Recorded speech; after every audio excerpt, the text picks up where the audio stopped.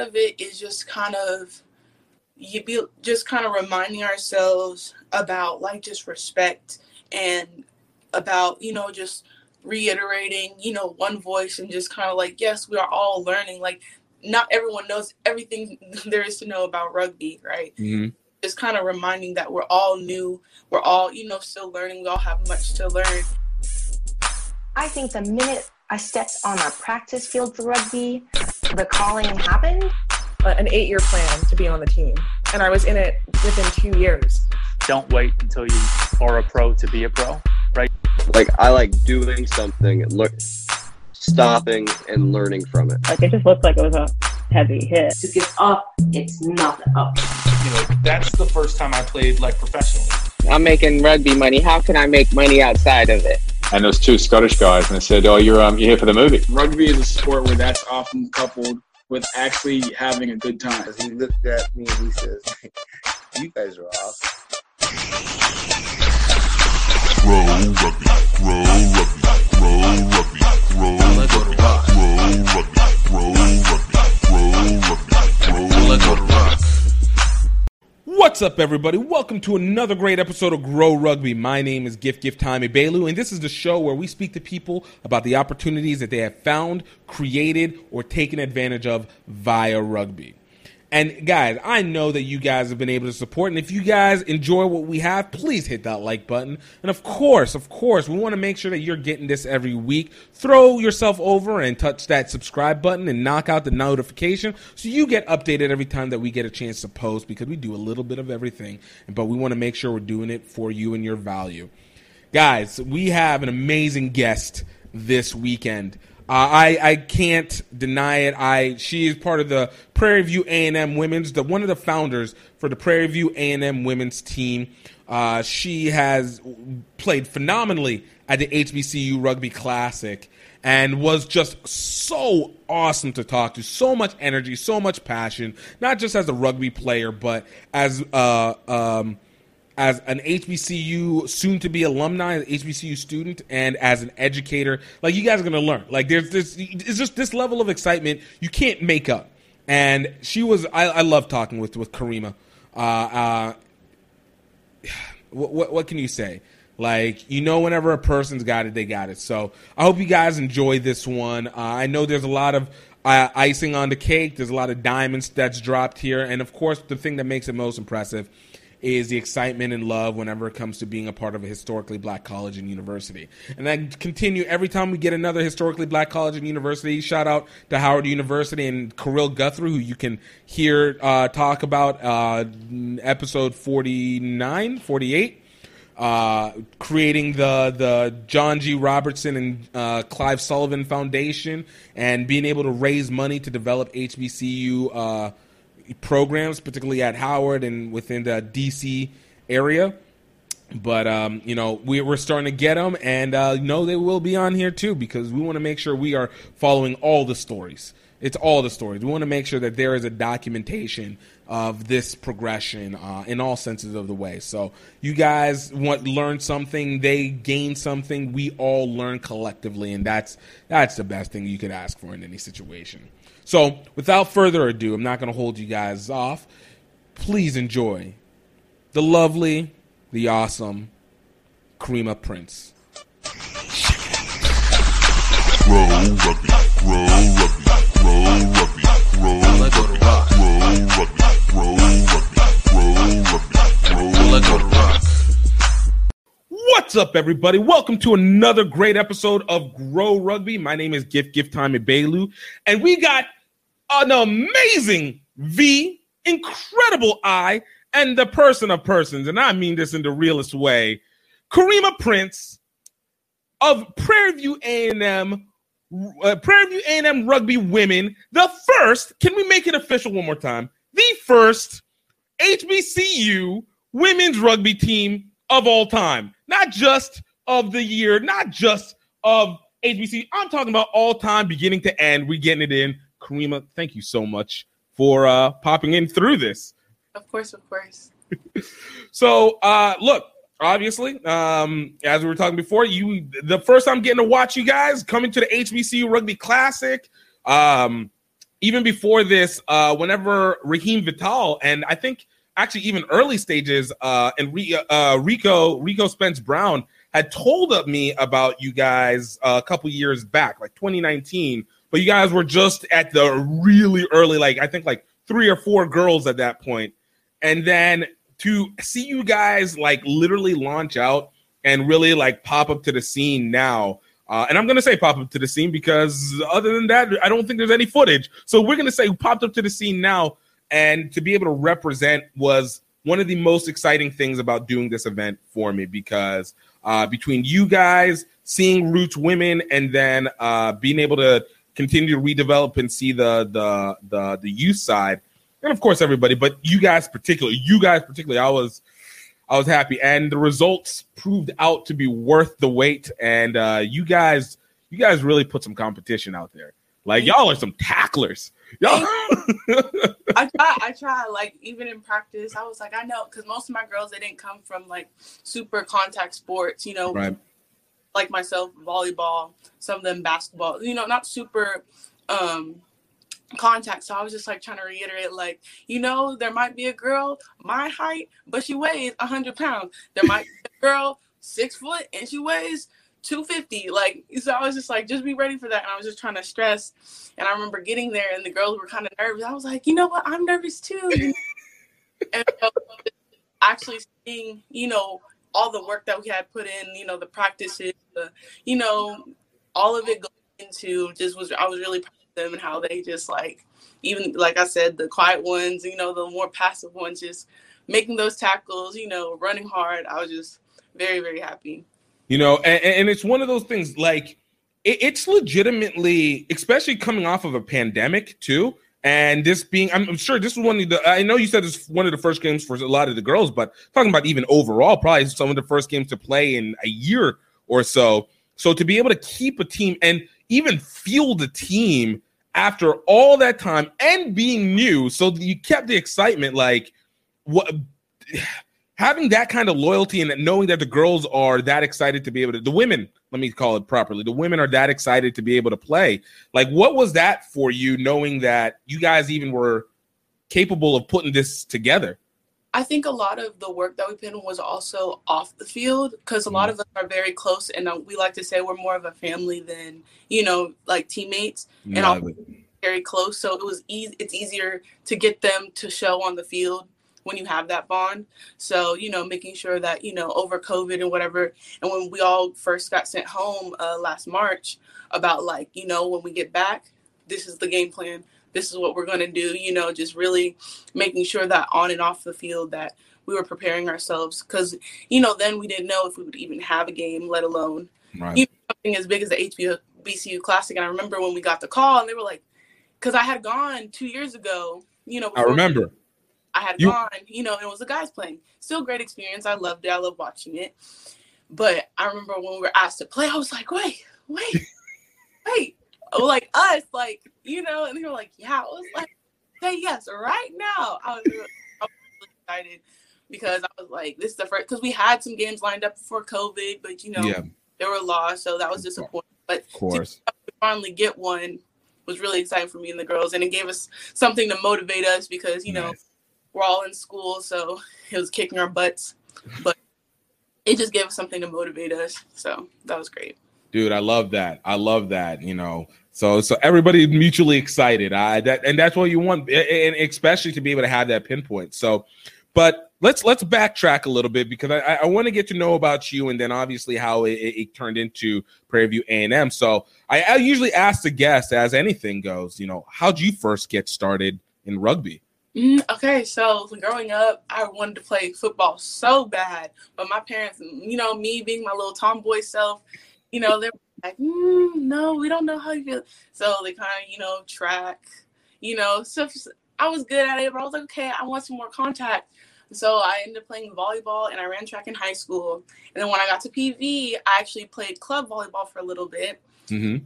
Like, I don't know, I'm not feeling it. It's not. You weren't getting that contact high that you were looking for. Yeah, for me. I was like, I'm not just, you know, super small for track. So I was like, I needed something more. And it was my sophomore year, actually.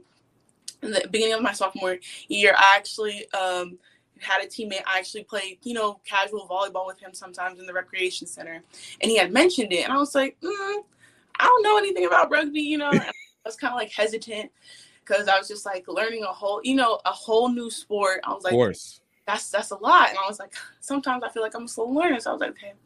And so I think it was an informational meeting I was just looking at clubs and stuff because I was like, I need to get into something, need to beef up my resume. Right. I didn't really do much my freshman year. I was like, I want to, get more out there my sophomore year. And I saw the table and I was just like, hi. Da, da, da. And my friend at the time, she was like, I'm going to sign up. I was like, you go, girl. You sign up. I believe in you. Not going to be me, but I believe in you. She was like, no, you have to do it with me. I'm nervous. It was actually her first year. She transferred from another school. She's like, please, you have to go with me. I'm nervous. I was like, you know what? I'm going to be a good friend.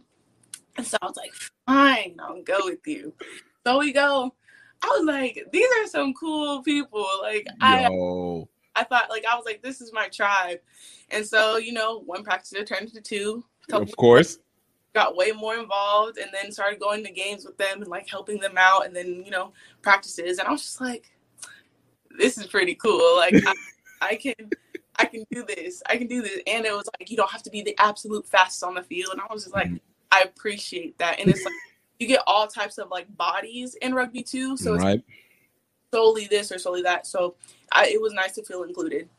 Yo, no. And it's funny because for me, even whenever I started, for me, the community aspect was what ended up selling me the most, the culture of it. Because on the field, you love the game because there's already field. But, I had football. So it was like, okay, I get contact. I can feel that. But then whenever you start to feel like you said, it's like, oh, yo, this is my tribe here. Yo, this is what I've been wanting. And I did this. I started after college. So it was just like, oh, I get to be in college still, but without the homework involved. Right. This is the same. But we get to hit into athleticism and we get to enjoy all the bit plus travel. So it was just like, all right, I can work with this. This works into my feeling.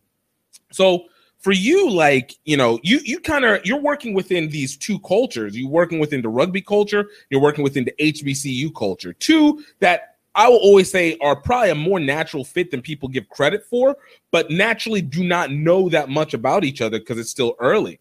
Right. So for you, as an HBCU attendee, what actually got you wanting to go to Prairie View A&M first? Because the rugby doesn't even exist typically in the mind, especially in the Black community. Mm-hmm, for sure. I actually sort of had an idea what rugby was before PV, but I grew up in Austin, and so the school I went to was actually pretty white dominated. So I was, used to that culture in Austin. I like to say it's kind of like the island in Texas, where it's like the hippies without. Yeah, not like the rest of Texas, but it's it's with the hippies, keep Austin weird, all of that vibe. Juicing and stuff. So Word. It was different, but I was just like, I want a change. I was like, it's not doing what I needed to do. And I remember when I was looking at schools and stuff, I looked at some PWIs, but when I started looking at more HBCUs, because my aunt and my dad were trying to like really push, even my mom, because my mom actually used to be the dean of students at Houston Tilton. It's a HBCU, a private HBCU, in Austin. Yep. And so I kind of grew up seeing that and that culture and, you know, just that vibe. And so I was like, you know what, let me take a look. And I remember my dad was whispering in my ear about Prairie View because he actually went for undergrad for a bit. Ah, I see. So low-key alumni. I'm assuming he transferred at some point? Because he wanted to go up north and, you know, pursue. But it's still in the blood. That's the starting point. That's the foundation. And a lot of my family on my dad's side, they're from Houston. So a lot of them, Prairie View and TSU, big. Right. So he was whispering, and I remember in high school, like, I don't know. I was like, where is it? Prairie View's where? I grew up in the city. Not about this outskirt country life. Like it's Houston, but not really Houston. Right. I was applying to schools. I actually was like ready to go. I have like family in New Jersey, so I was ready to just, you know, go pretty far. And my junior year and part of my senior, I actually ended up getting pretty sick. And so I remember when I was making that decision to, pick schools, I was like, actually, I kind of just changed my whole idea of like, I actually don't think I want to go super far. I want to be closer to immediate family just in case it happened. And I remember I was like, UT is a little too close. But I was like, that's 2 hours away. I was like, you know what? Let me go on a chance. It looks like they can give me something that I'm looking for. Right. So I remember at first I was a little hesitant when I first got here, but they have this thing called Panther Camp your freshman year.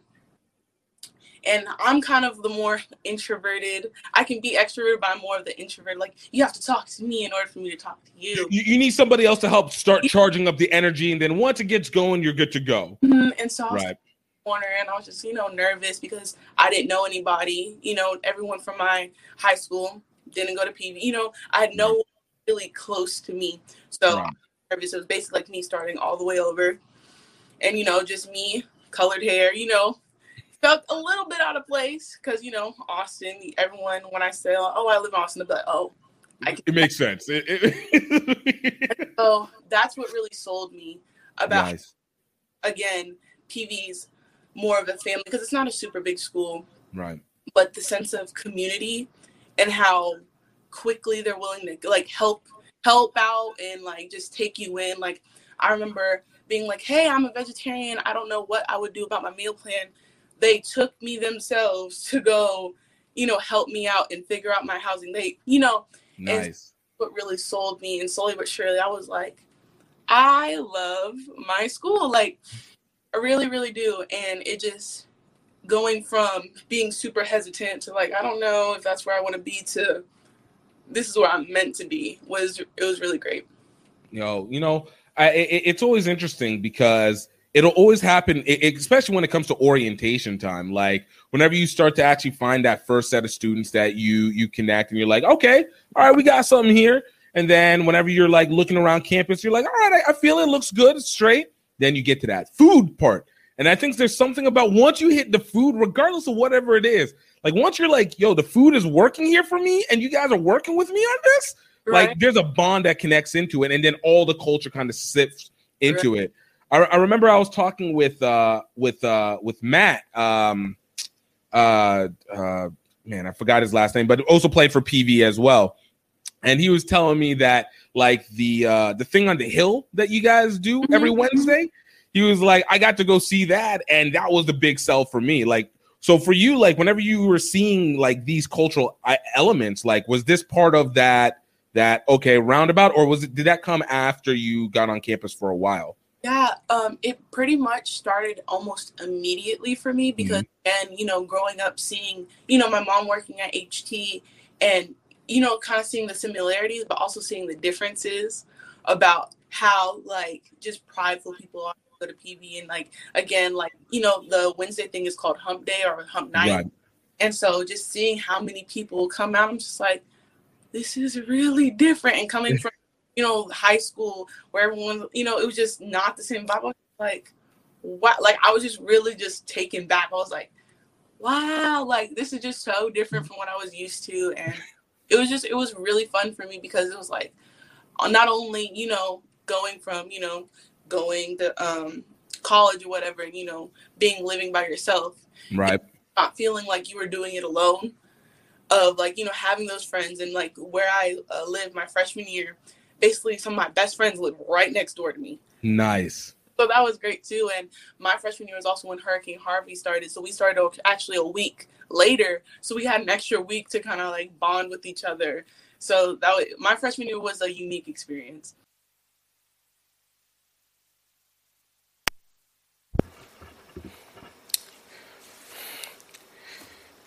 Hey guys, I just want to take a quick moment to talk to you about the Rugby Outlet Mall. Now, I know you guys have heard me talk about this many times in the show before, typically in the intro, but I wanted to really make sure to get your focus on it because the Rugby Outlet Mall is not just the commerce hub for Gift Time Rugby, but it is an area where we want to be able to create the movement and the symbolic elements that add to the movement. The Rugby Outlet Mall is here so that we can have something to not just to have for the field, but more importantly to be able to have as a regular lifestyle. Because as you know, rugby is not just a sport. It's a whole way of life. It is a movement. And we have everything moving from cultural to your pop culture items like our Rugby Zon shirts and sweaters, as well as representing for the culture as we continue to develop the HBCU Rugby Classic. And we want to continue to support these things because it only grows the sport overall. We are continually growing to be able to make sure that we're connecting with you on a personal level as well as a rugby level. And for you guys that are listening to the podcast and listening to this show, want to let you know that you are going to get 20% off all gear that is under the category of Gift Time Rugby Network and the HBCU Rugby Classic. That is basically the entire store. And all you need to use is promo code GREAUX, GREAUX Rugby. And with that, you guys will get 20% off any clothing that is in the store as of right now. And of course, we're always building up more and more each time. But we want to make sure that you are able to symbolize your rugby faithfulness to the rest of the world and let them know that there is an opportunity to be able to develop, to grow, and to get better each and every time in this sport. So guys, I hope you guys check it out. Definitely go, and you guys can go to www.rugbyoutletmall.com. That is rugbyoutletmall.com. Guys, you're not going to want to miss one bit of this. Now let's get back to it.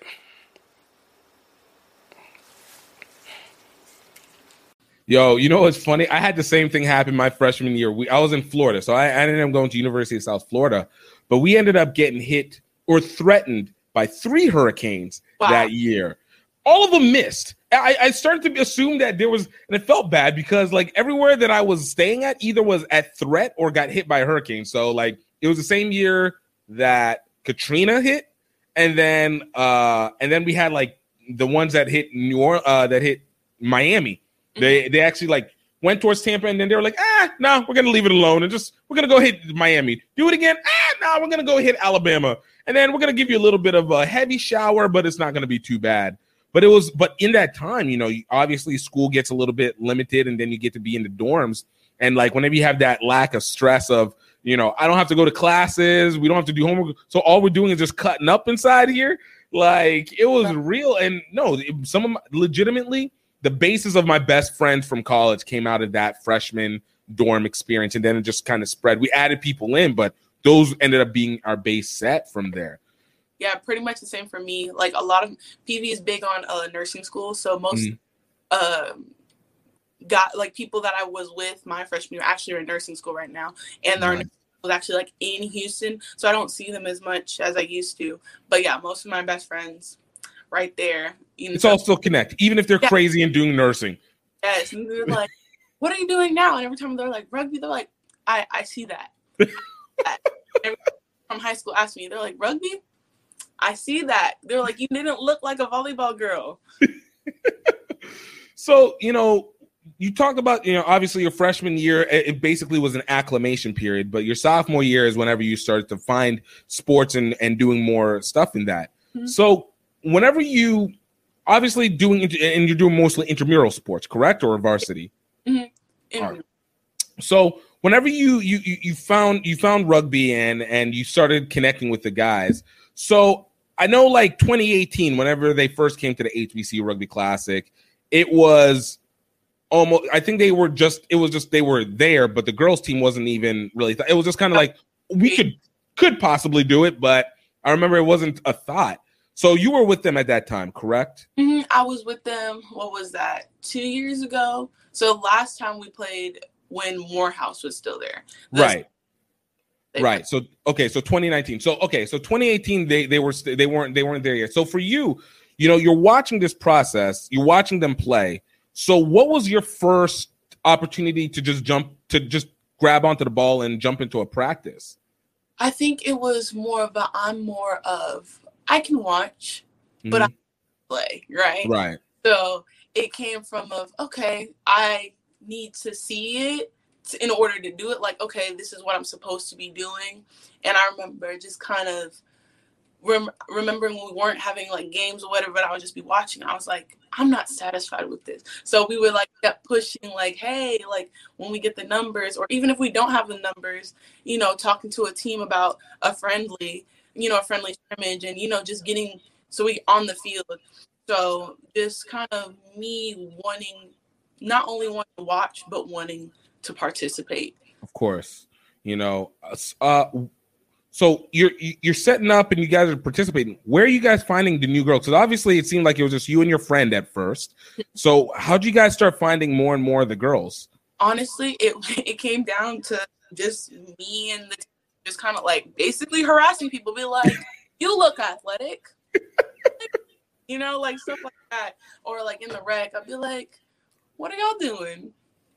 What sport did you play? You know, stuff like that. Or when I would go play volleyball or something in the rec, like, are y'all interested? Or just kind of stirring up conversations about like, they'll be like, or if there was like, you know, any nerves, I'd be like, it's not that bad. You know, just kind of like trying to reel them in. Or just come out to a practice if you like it. Cool. If not, no harm, no foul. So just kind of really just, sometimes we would lose girls, you know, but that happens with anything. Part of the process. Yeah. But, you know, just getting the, you know, 10 girls that we have now and just them sticking, you know, it means a lot, because it has been hard, you know, in the past 2-3 years trying to get girls, not only to get them out on the field, but getting them to stay, because, right. But, ooh, that's too aggressive. That's, you know, they hear football without pads are like, I'm trying to keep on my teeth. Right. It's like, that's what a mouth guard is for. Come on, guys. Tell it like, well, if you tackle right, you won't get as hurt. Like, tell and be like, okay, come, you know, push them in the right direction. But the girls are, you know, just very, very happy that they continue to stay with us. No, that's awesome. You know, one thing that we've always, you know, it's been an interesting process of trying to continue to develop this, especially within the women's side, is the question of the myth of rugby versus the reality of it. And, you know, it's already one thing that within the Black community trying to step outside the white boy sport kind of concept, which I feel like we're starting to disseminate that kind of portion out. But then, and you don't tell me if I'm wrong, but I think within the HBCU culture, women are typically labeled into either the sororities or to go to most of the, what we say, the generic sports. So I think where there's always been that initial difficulty within women to say, let's go start playing rugby, unless there's an innate curiosity like yourself or your friend. Mm-hmm. But then you have the cultural element that's in it that almost seems like it's a hard, like a little bit of a wall to even jump over. Yeah. For me, it was like, I already was used to like it being like labeled as like a white sport of like coming from volleyball and that. And right. So I went to literally 2 Black girls on the varsity. So that wasn't super new to me. So though it was, you know, a white dominated sport, seeing people who look like me wanting to, you know, be a part of it was just, that sold me in itself. But for just kind of when I tell people I play rugby, they kind of like raise their eyebrow. They're like, you play rugby? I'm like, yeah. Like, I'm not like one of these, you know, super prissy. I was like, it's all fine and good if you know, want to play. If you don't, cool. If, you know, it's not everybody's cup of tea, but if it is, all you have to do is try, and you might, like me, end up loving it. No, and that's what it is. And sometimes it's just that easy. Or not. Let me use the word. Wrong word is not just that easy. That's simple. Mm-hmm. You know, but it does become a choice for you. You said that you were kind of more naturally introverted with an ability to become more extrovert. So to step into the range of being a recruiter, was this something that felt a little bit out of place for you, or was this something that you were like, I'm used to this, you know, I can work in this level? Yeah, it was, for me, I've always been more on the quiet side, and I've always been the person who was okay with being a follower, not in a negative way, but just like like if you just let me know what needs to be done and it'll get done. So I got you. So I've always been kind of okay with that.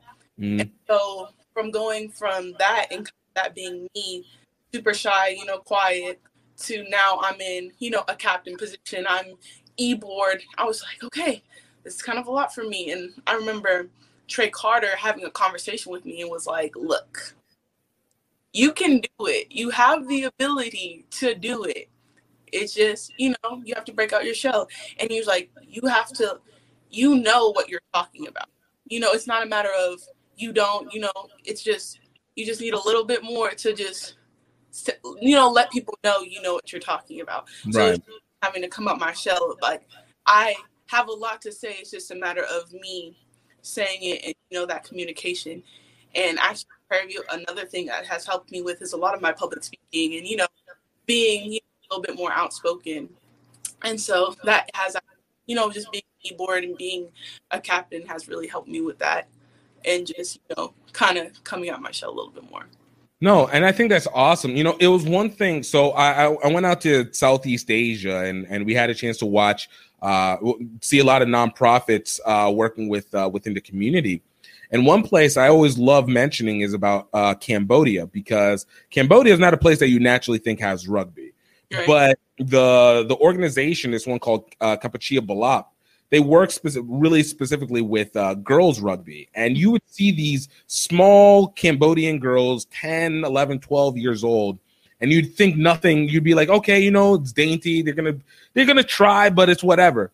When I tell you these were some of the most aggressive, baddest, like tacklers and aggressive like rugby players I'd ever seen. And I was like, this is amazing because of the level of, there's something about being able to know that you can make contact with somebody that makes you a lot more fearless in other things. And as a result, they were telling us like the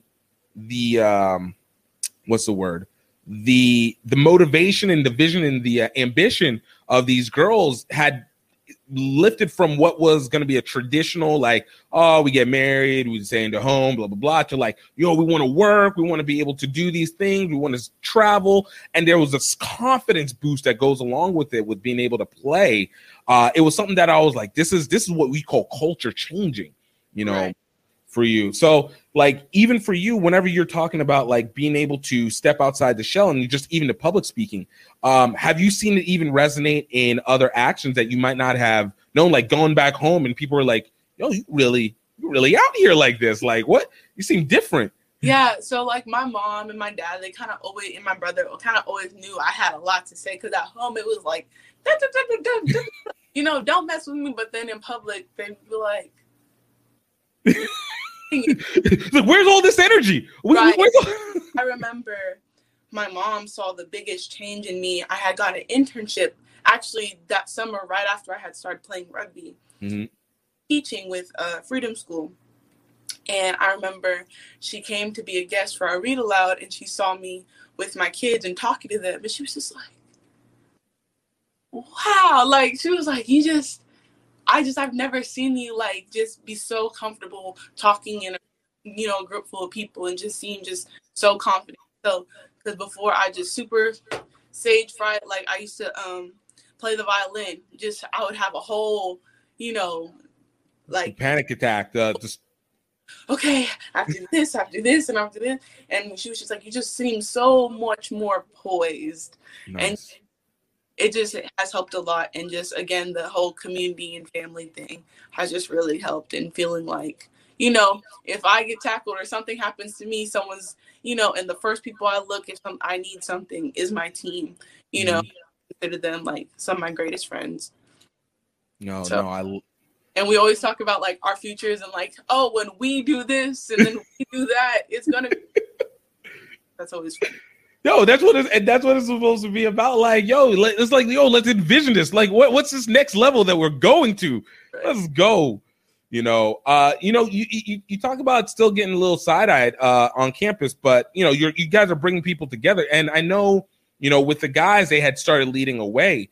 Now with you, with the women, what do you guys feel like how the administration has been able to take rugby? Because I've heard positive things that the administration has been pretty embracing of PVMU rugby. Because a lot of the time when we tell them like, oh yeah, about rugby, they're like, oh yeah, the men's. I'm like, no, wait, we have a women's team. They're like, really? I'm like, yeah, So they're very welcoming when it comes to that. And like when sometimes I'll bring it up to professors. Like I remember for this weekend, I had like sent out emails letting them know, like, hey, like I'm going to be, if it's okay if I get some work a little bit early, like just so I can work, so I can, not worry about it. And they were just like, that is so cool. Like I had no idea. And so just getting that support, I think actually one of my professors donated to for us to get there. So that was great. That's too. Awesome. Yeah. That's so awesome. And look, the more that you get the campus involved, it becomes much more of a real entity. Now, not to say it's not real, but real to everybody else, because you guys become more and more established in that element. Mm-hmm. You talked about how you guys were able to stick together throughout 2020. Obviously, 2019, you guys are really starting to see a little bit of a turnover and looking forward to that 2020 spring season and ready to burst out. COVID hits, school gets let out. You guys have to go your separate way. What was it that you guys were doing that helped you maintain the connection throughout this COVID pandemic break? Yeah, Corey, quarantine rough for us all because we were all used to like hanging out with basically seeing each other multiple times a week, so we'd all go to someone's house, we went from that to like, a lot of us went home and it would be like we would FaceTime each group FaceTime. I remember I started getting into TikTok, so I'd send them my TikTok videos. I'd be like, look what dance I learned. And, just all sending videos and FaceTiming each other. And so, because we all had our, our own struggles with it. And just them supporting us supporting each other and just being really helpful. Like, hey, check in. How's your family doing? Just really like more than just like physically, how are you doing mentally? And just, doing those check-ins, it was really helpful. Nice. Again, it goes back to like you said, that family feeling. Like this isn't just my teammates, this isn't the people we play with, this isn't just bond through struggle, but we literally are bonding because I genuinely love you. I genuinely like you over here. Mm-hmm. How has the connection been with the rest of the rugby community outside of PVMU? Have you guys been able to talk with Hark or Houston United or any of those women involved? Not necessarily, just because of COVID. It's been kind of just like wonky and trying to like find. We were in communication with UTSA's team a little bit and a little bit, but it's just because of COVID. We get a lot of no, not right now because they're not really having a season, which is understandable. Right. I'm not against them, but just kind of really preparing. And most of this year has been a lot of preparing of what we're going to do when we are able. Trying to make those connections, but when just taking off running by the time we come back in the fall. So just and actually being like, okay, now we know what it's like in the game, so we're not going to need so much of a crutch or so much help of like, we can handle a little bit more than we could before. No, and that's what it is. Like you just need a little by little, right? It's at least like the vision has now been, the picture has now been created. It's like, all right, now we can go fill in the blanks on this and really fit into our own. You talked about being a basically player coach within this element. So how does that process work? Because I know a lot of people in the rugby community are now like, oh, we want to be able to help PVMU. We want to be able to help with coaching. But up to this point, and again, the results kind of show that you guys have been fairly efficient with what you guys are trying to do. So for you, how has that process been? What is the coaching? How is it that you guys do your training?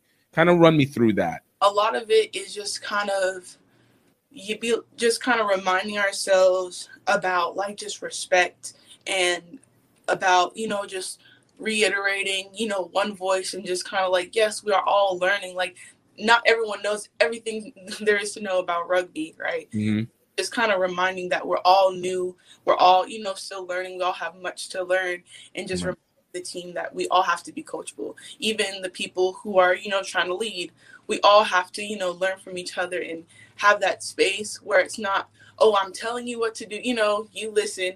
It's more of like, hey, y'all, this is what needs to be done, you know, fix it. And just, you know, just having that sense of like, again, family, but also being like, this is what, you know, it's a family, but it's also business, because we, you know, we have a goal that we want to accomplish.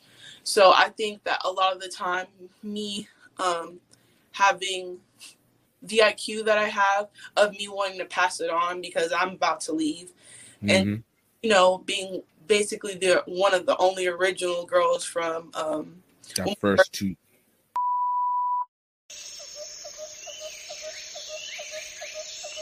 Hey everybody, this is just the Bray Train sending out a personal little video diary to all you people out there, where I am going to document me riding most of the way between Singapore and Tokyo for the 2019 Rugby World Cup. Number one is because as part of my business I do Rugby Lovers Guide to Asia. Number two is I want to bring a lot of exposure to the rugby clubs and the rugby NGOs and charities. Also, on a personal level, I just want to break the funk I've kind of felt I've been into for the last 10 years. So for the next 12 months, I poured myself into this Singapore to Tokyo campaign, but it still wasn't enough. I needed help, and it came from Louisiana. We in Singapore, baby! Gift from Gift Time Rugby USA is a extroverted tour de force. Say hi to my people out there. Which makes up for my social shortcomings. This place is unbelievable. No! It's not just it's like what's he supposed to do? Morons, a bunch of morons. Guys, picture with me. Picture. Australian. G'day, mate. You can use my phone. But what unites us is a hunger for adventure. Off to KL, Kuala Lumpur. Yeah! Woo! Gift, where are we? We're in Morning, Vietnam! Mount Fuji, baby! Our love of Asian rugby culture. 1, 2, 3, Central! Yeah!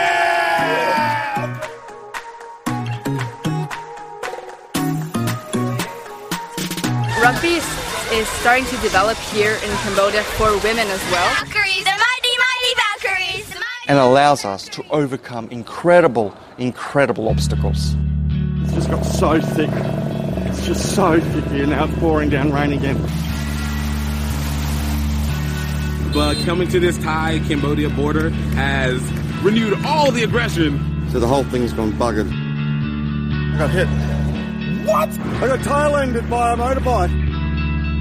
I can just feel that knee, that ankle just going in all the wrong directions under the weight of my body. But that doesn't compare to the pain of failure.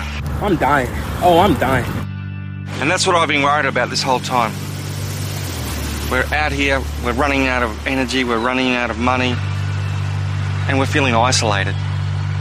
And yet at that critical moment, friends, family, sometimes complete strangers come on board. Before you know it, we're back in the game. Tokyo, here we come!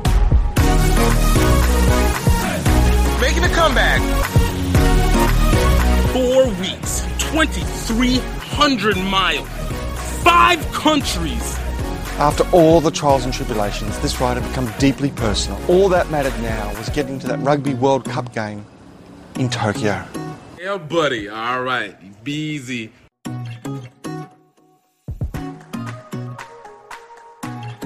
Go check out redearthfilms.vhx.tv to get your copy of Singapore to Tokyo any way we can. That's redearthfilms.vhx.tv.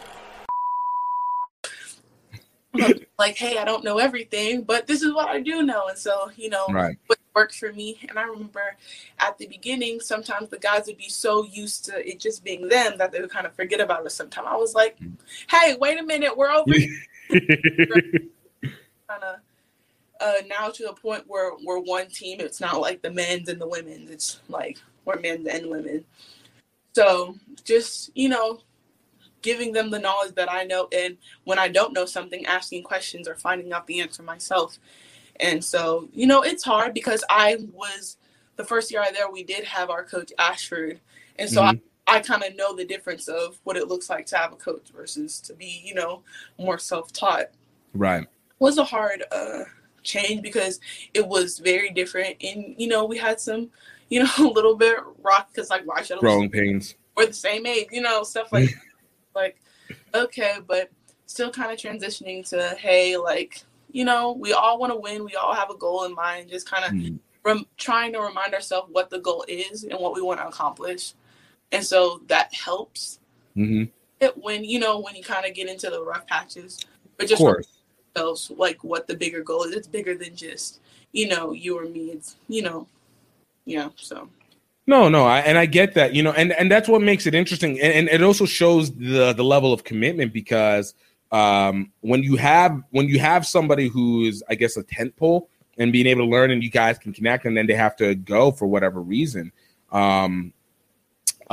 it's such an adjustment change. And then for you, you're still learning literally in the process too. So you're trying to lead while learn while also trying to keep up with everything else. And then obviously you still work with the guys. So you're trying to make sure you guys aren't forgotten along the way and you guys are interconnected in. So that's a really heavy amount of balancing that you have to do in there. You know, when you were looking, do you find yourself like in the middle of the day just looking at different rugby like practice lessons and stuff like that? For sure. I remember having to go in, and I remember I used to get like the terms mixed up a little bit, and I would go on Google, I'd be like, Google, what is this? I'm talking about before I tell people the wrong answer, or I would go to Raheem and be like, is that right?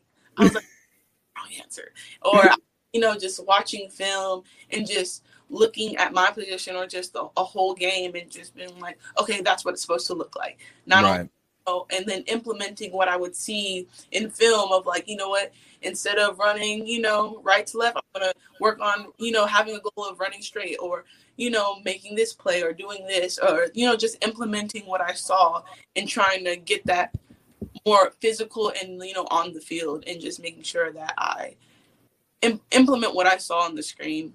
And, No, and that's, you know, man, and look, legitimately, I give you so much credit for that because, again, one of the hardest things that we find when it comes to trying to create teams is having a person like yourself who is like, can be a centerpiece, who not only is there, but is willing, is consistently there. The consistency becomes everything to it. So I hope you give yourself as much of the applause and praise on your back as you deserve, because I'll let you know it's being given from over here. You absolutely deserve, as well as the rest of the team. But right now I'm talking to you, so I'm giving you the praise. Because I've seen, like I said, the energy that you guys have whenever I saw you guys at the house is spectacular.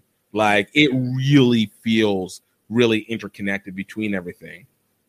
You know, let me ask, what is it that you plan on doing after you graduate?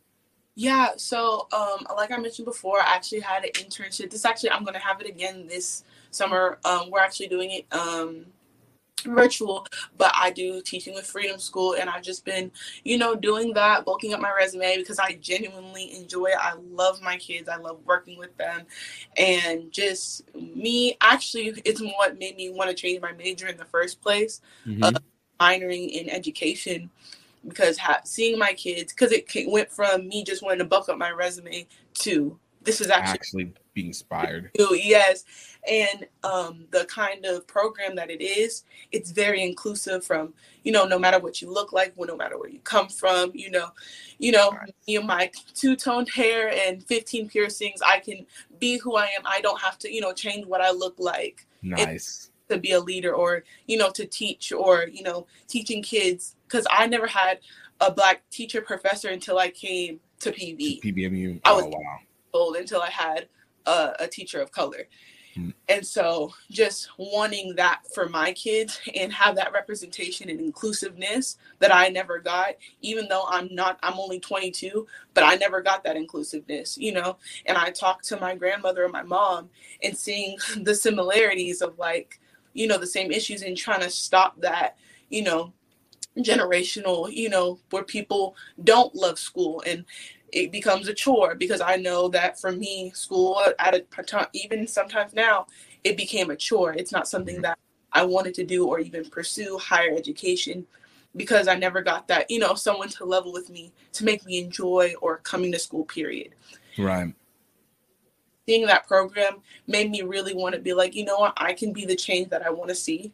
Right. And so people don't have to go through what I went through, or, you know, what most of us go through, and having that period of time where we just really hate going to school. Like, right. Or so just wanting to do that, and of seeing my kids from, because I have ages 3rd from 6th grade. That's my age group. And that's a really heavy developmental age group right there. You know, what is that? 9 to 12? Yeah. 11, 12. And so and I had, actually, my first year I had middle school. So that was a whole other. Ooh, you dealing with too much change. Like, yo. Gosh. Oh, like, most of y'all are taller than me. Please. Man, I was like, miss this. I was like, why'd they put me here? I was just like I'm y'all's age. Like, I don't.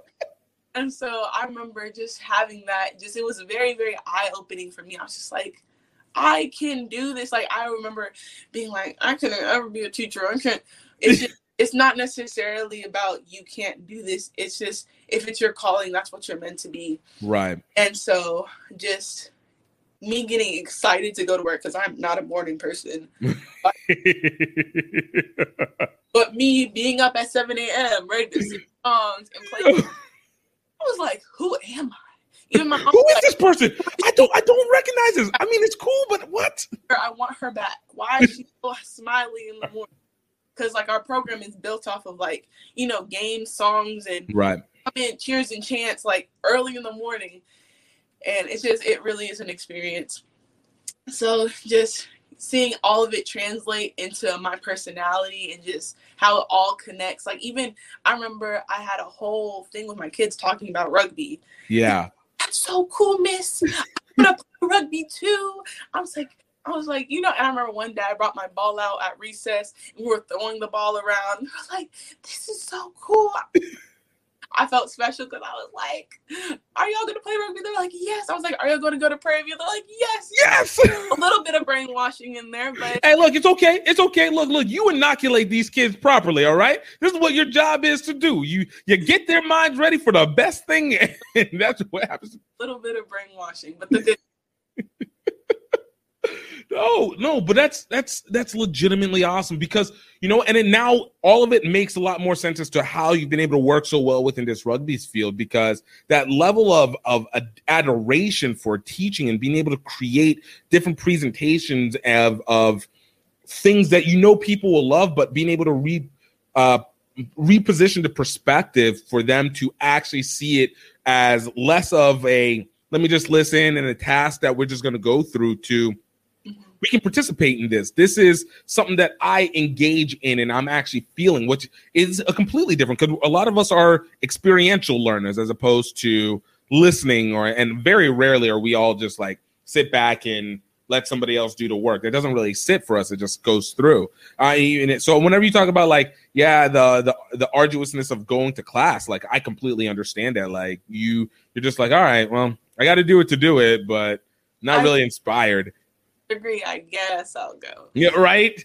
You know, and it's even interesting because most of the time, especially after we graduate, whenever we start doing something, like even whenever I started doing all this rugby stuff, this is probably the most lesson learning that I've done over these years than I did any time during school. Like school might have set a basis of maybe how to learn and test and stuff, but really actually diving in, you're doing it yourself, but you're doing it because of the fact that you're positioned because you want to execute it. You found a purpose for it. And so it kind of like sinks in, and now you have no issue with doing the work. It can hurt a little bit because anything that's good is a struggle, but you know that you want to push through and get more and more out of that. Yeah, for sure. I definitely was more on the fence about, you know, having an e-port petition. Actually, we had a new voting a couple days ago, actually. So now I'm the vice president.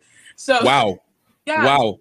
From just like, oh, I just maybe want to play to president. I was like, this is a lot of pressure. And just having that support from my team when they nominated me, of them being like, we don't have to vote, we know who we want, was very humbling. And I had just so much gratitude, that fact that they just wanted me in that position, you know, without being asked. So I was just very like kind of like taken back a little bit, like, y'all really like want me in a position. Want the position to begin with. But it's all the work, you know, blood, sweat, and tears that go into everything, fundraising, you know, just putting so much into everything we do, and then the payoff. You know, we didn't win or whatever. It was the fact that we went out. Played. Yeah. You guys came to play. It was our first game. I was just like, y'all, I'm so proud of y'all. Like, the fact that, like, you know, most girls would even come out, let alone make the big tackles that we made. And just, I was just very grateful for the opportunity, just because we hadn't had a game, and just to be like, you know, we got a taste, and now like, we want more. So and that's all. And look, let's not even take away the fact, not only did you guys tackle, you guys scored too. Like, you guys got some speed on that team. Mm-hmm. Like, y'all got some real, like, natural talent on that team to be able to play, and you guys organized well. You guys moved the ball well. Like, I'm sitting here watching the tapes because I have to put these things up online, and it's like, yo, you guys were really – actually, I know Stephen Lewis from Rugby United Rugby United New York, the pro team, the general manager. He was asking me, he was like, yo, I'm trying to look for the PVMU women's tape. This is like – because I think – Mason, because he works with the Caribbean teams with Jamaica, so he's like trying to see if any of you guys are there. So just let you know, people have been watching.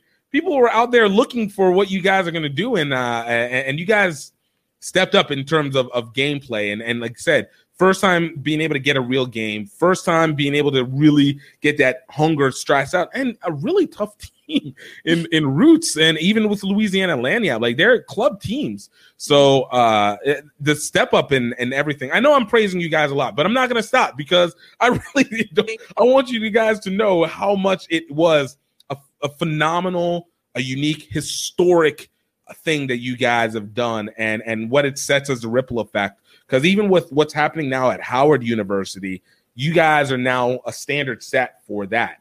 Mm-hmm.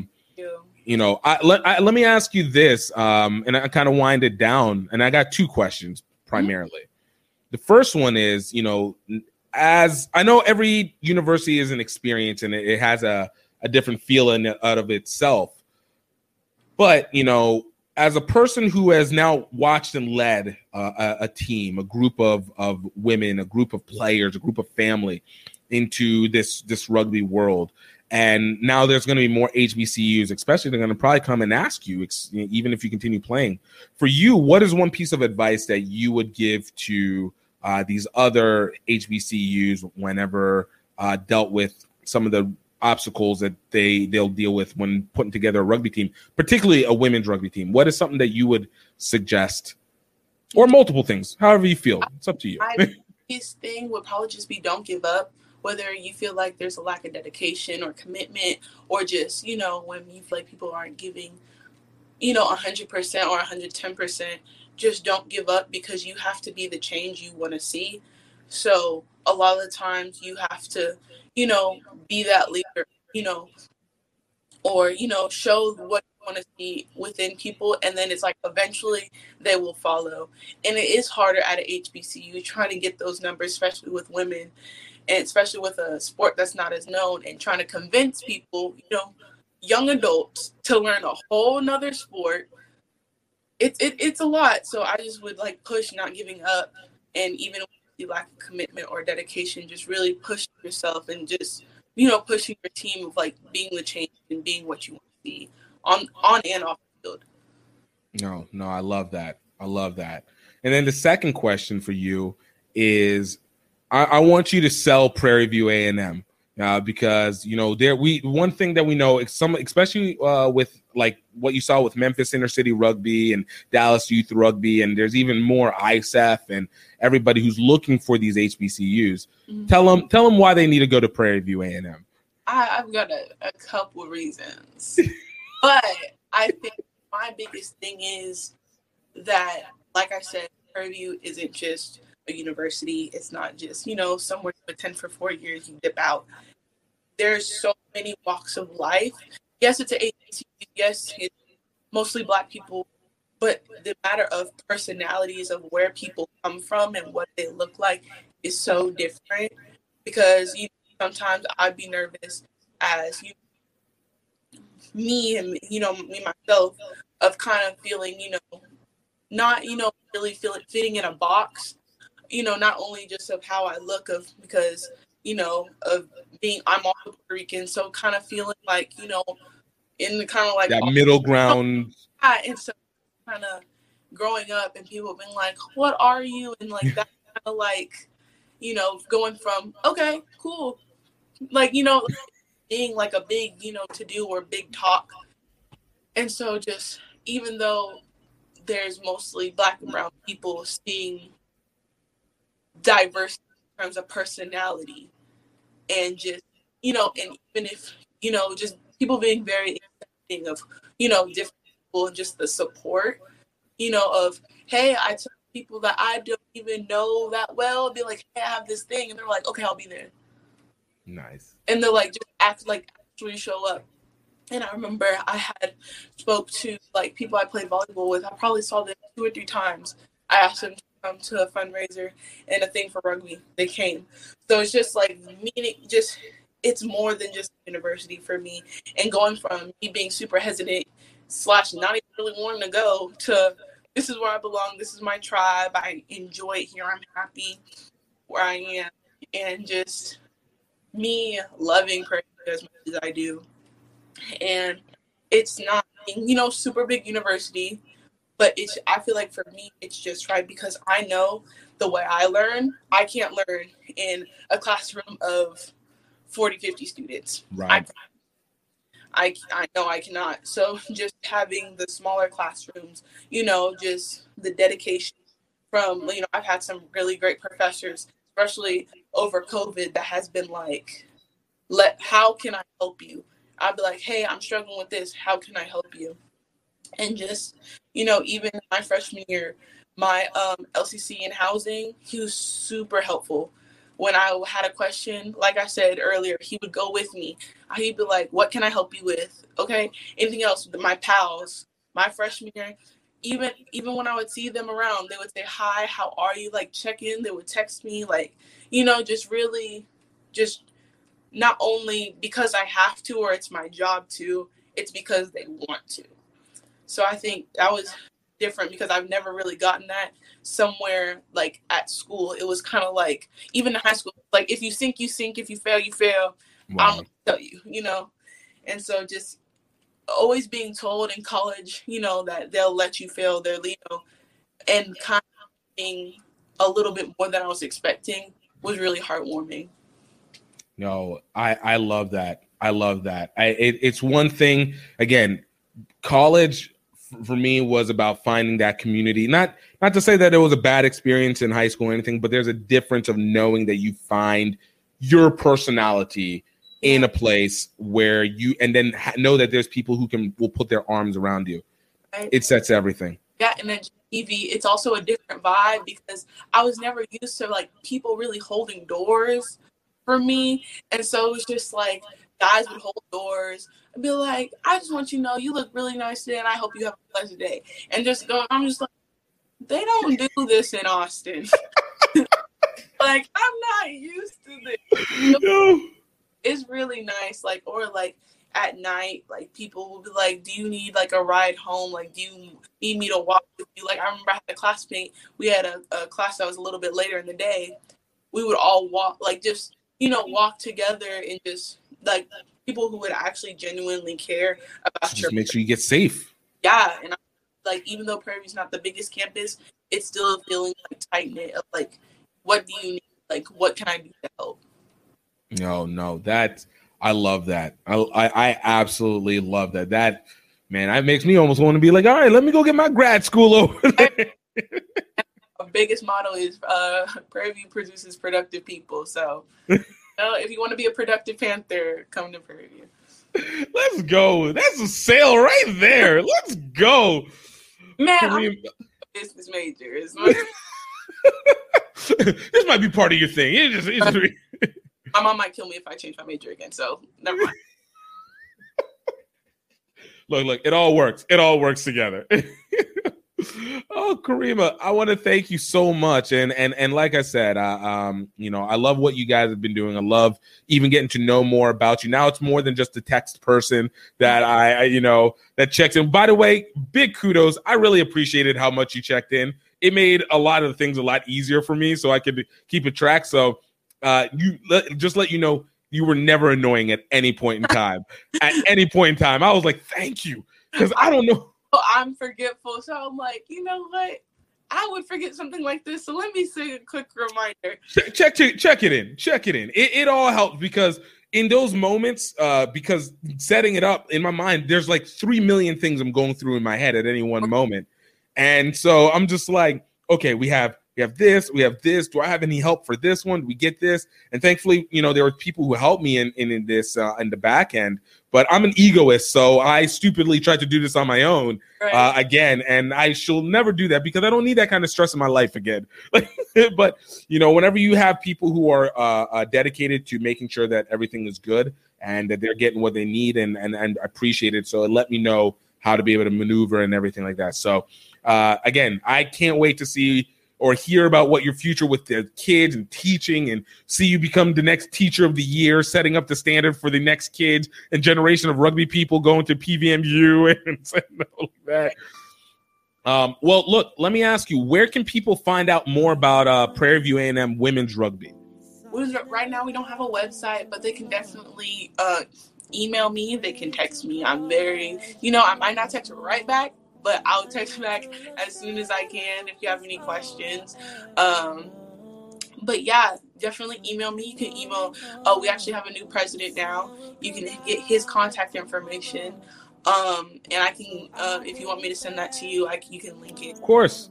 If you have any questions, feel free. Hit me up. We love to have new members. We love, you know, any coaches out there who, you know, willing to come to Little Prairie View, Texas. We would love to have you. So, yeah. Yo, I love it. We need you guys to get the Facebook page up. Like you got video now. Get the Facebook page up. Right. Our social media chair, because I think we have Twitter. Okay. Get the Facebook page up as well too, and the Instagram. Like literally, just you know, you got to hit the big three. All of them. Hit the big three. You know, after that, it's all up in the air. But you hit those big three, you guys are gonna be found 24/7. I told this to Rashad, who's the founder for North Carolina A&T. I was like, Rashad, just get the. You might not have to do anything. You might not update it recently, but if you have it, at least it gives people a stamp of you're alive. Apparently, you only exist once social media knows you exist. Right. If you don't have social media, you don't exist. Say that again? I said, if you don't have social media, you just practice. Exactly. You just in the black hole. Are you even real? Right. Yeah. But Karima, thank you so much. Thank you so much, Karima. You are awesome. Thank you guys so much for listening and taking the time. If you guys want to be able to see more, we got a great episodes. Last week we spoke to the hilarious, the awesome Akinola Raymond. The week before that we had Kirill Guthrie. Even before that we had Marquise Goodwin. We've had such great people. Erica Mori of Italy Rugby, Robert Perry, head coach and founder for Curaçao Rugby, Nicolette Pantor, captain for Trinidad and Tobago, Jess Nielsen, head coach for York University and former Canada national team player, Keishan Downs, the vice president for Jamaica Rugby, who's in the repechage this in June.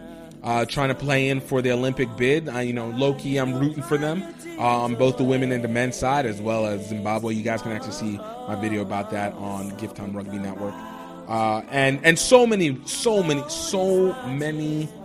people. Katie Sadlier, Naya Tapper, Tiara Mack, Tiffany Faye, Georgie Koda, Kamani Davis, Tiana and Kyle Granby, Derek Lipskin, Pat Evans, Kelly Smith, like so many amazing people that we've had the pleasure of talking to and just giving so many diamonds and just dropping all the treasure troves out there. So I hope you guys get a chance to enjoy it, but most importantly, I hope that you guys are happy. I hope that you guys are healthy. And I hope that you absolutely 1000% know that you are highly favored. Till next time, cheers.